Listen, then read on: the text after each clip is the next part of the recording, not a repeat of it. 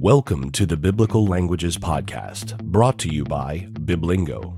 We bring together the latest research in linguistics, language acquisition, and biblical studies to better understand the biblical languages and ultimately the biblical text.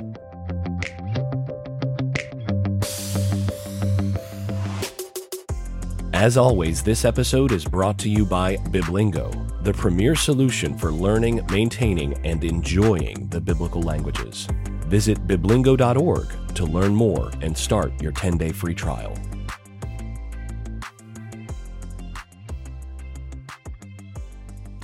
Romans 2:14 in Greek reads, Hotan gar ethne ta me nomon echonta phuse, ta tu nomu poiosin, hutoi nomon me echontes, heltoise sin nomos.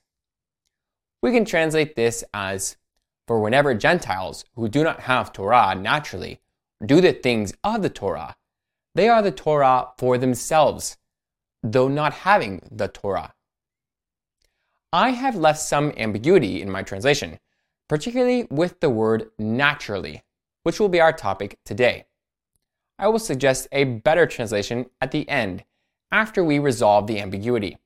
Most translations, such as the ESV and NASB 1995, leave this ambiguity out.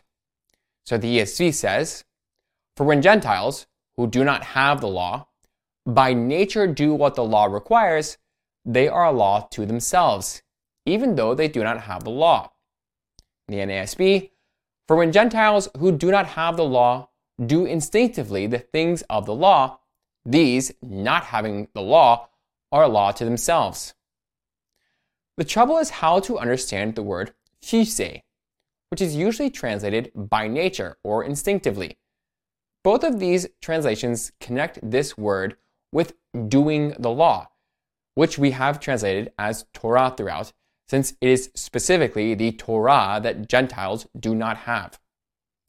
However, a minority view among translations is to take the word phuse as modifying the previous clause, the not having the Torah.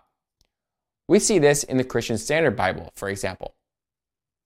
So when Gentiles, who do not by nature have the law, do what the law demands, they are a law to themselves, even though they do not have the law.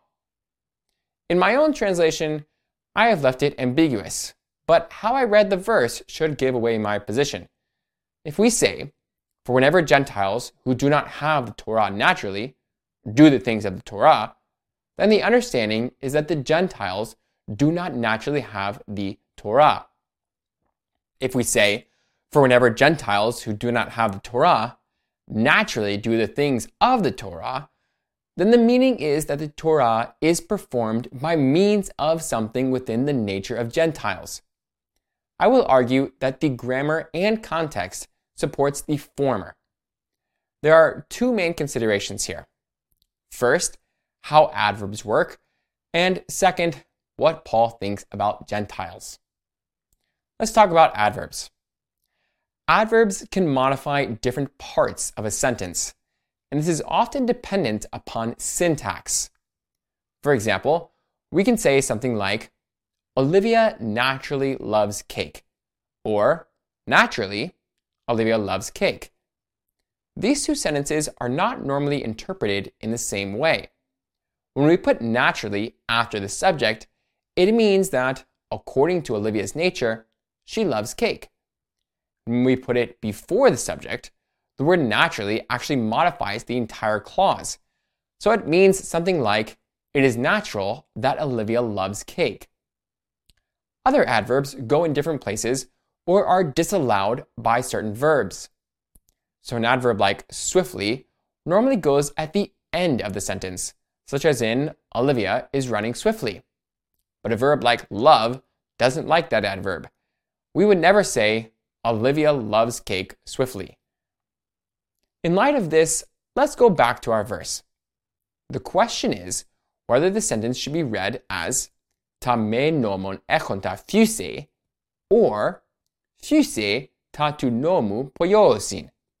In other words, is it more likely for this particular adverb to combine with echonta or poiosin, And do we have evidence of this adverb coming at the end of the verb phrase or at the beginning?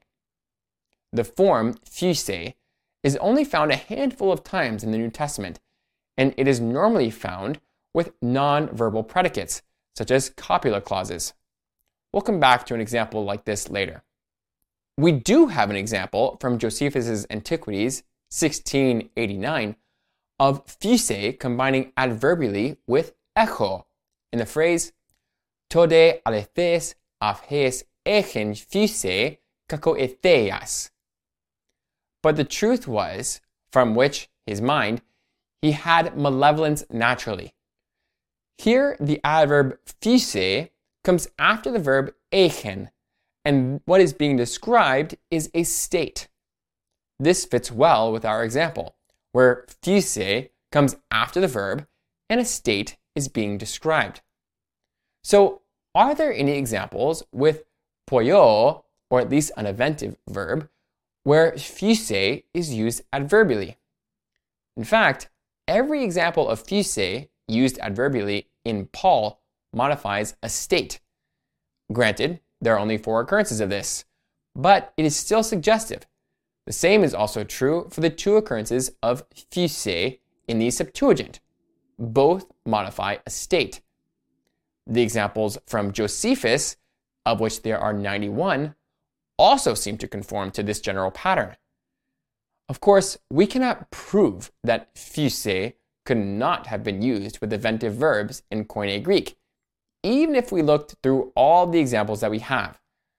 All of these examples, however, point in the same direction. It is more likely that phusei is modifying the state echo rather than the event poio.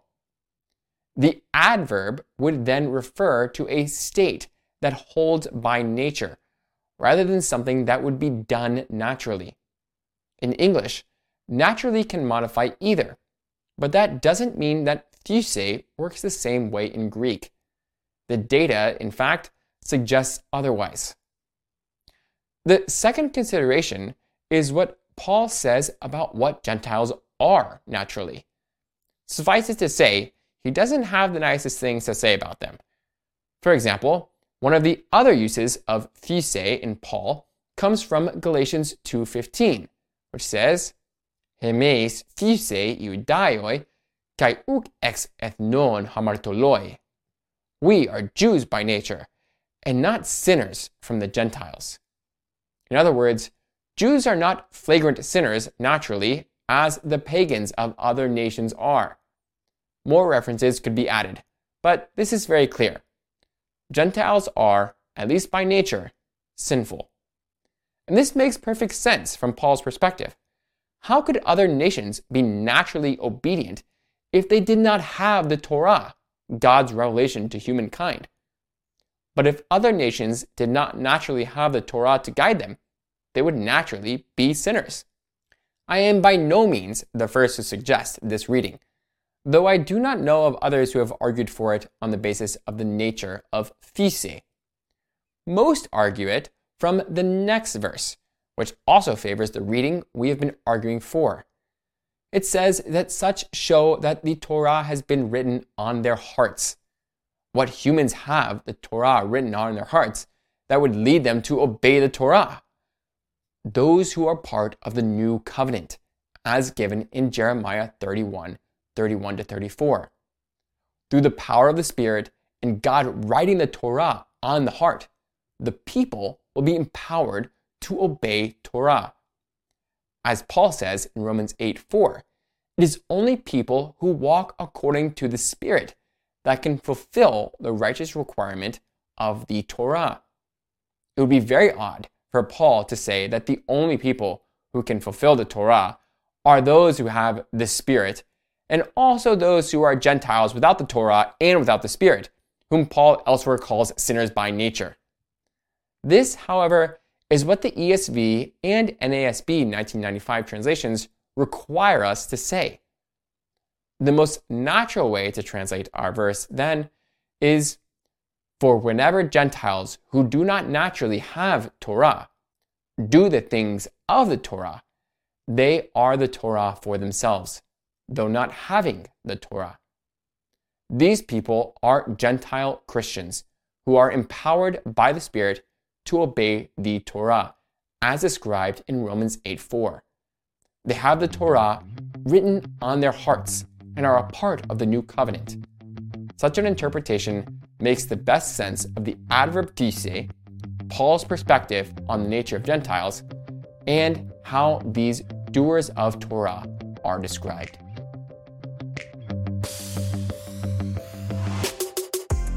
Thank you for listening to the Biblical Languages Podcast, brought to you by Biblingo.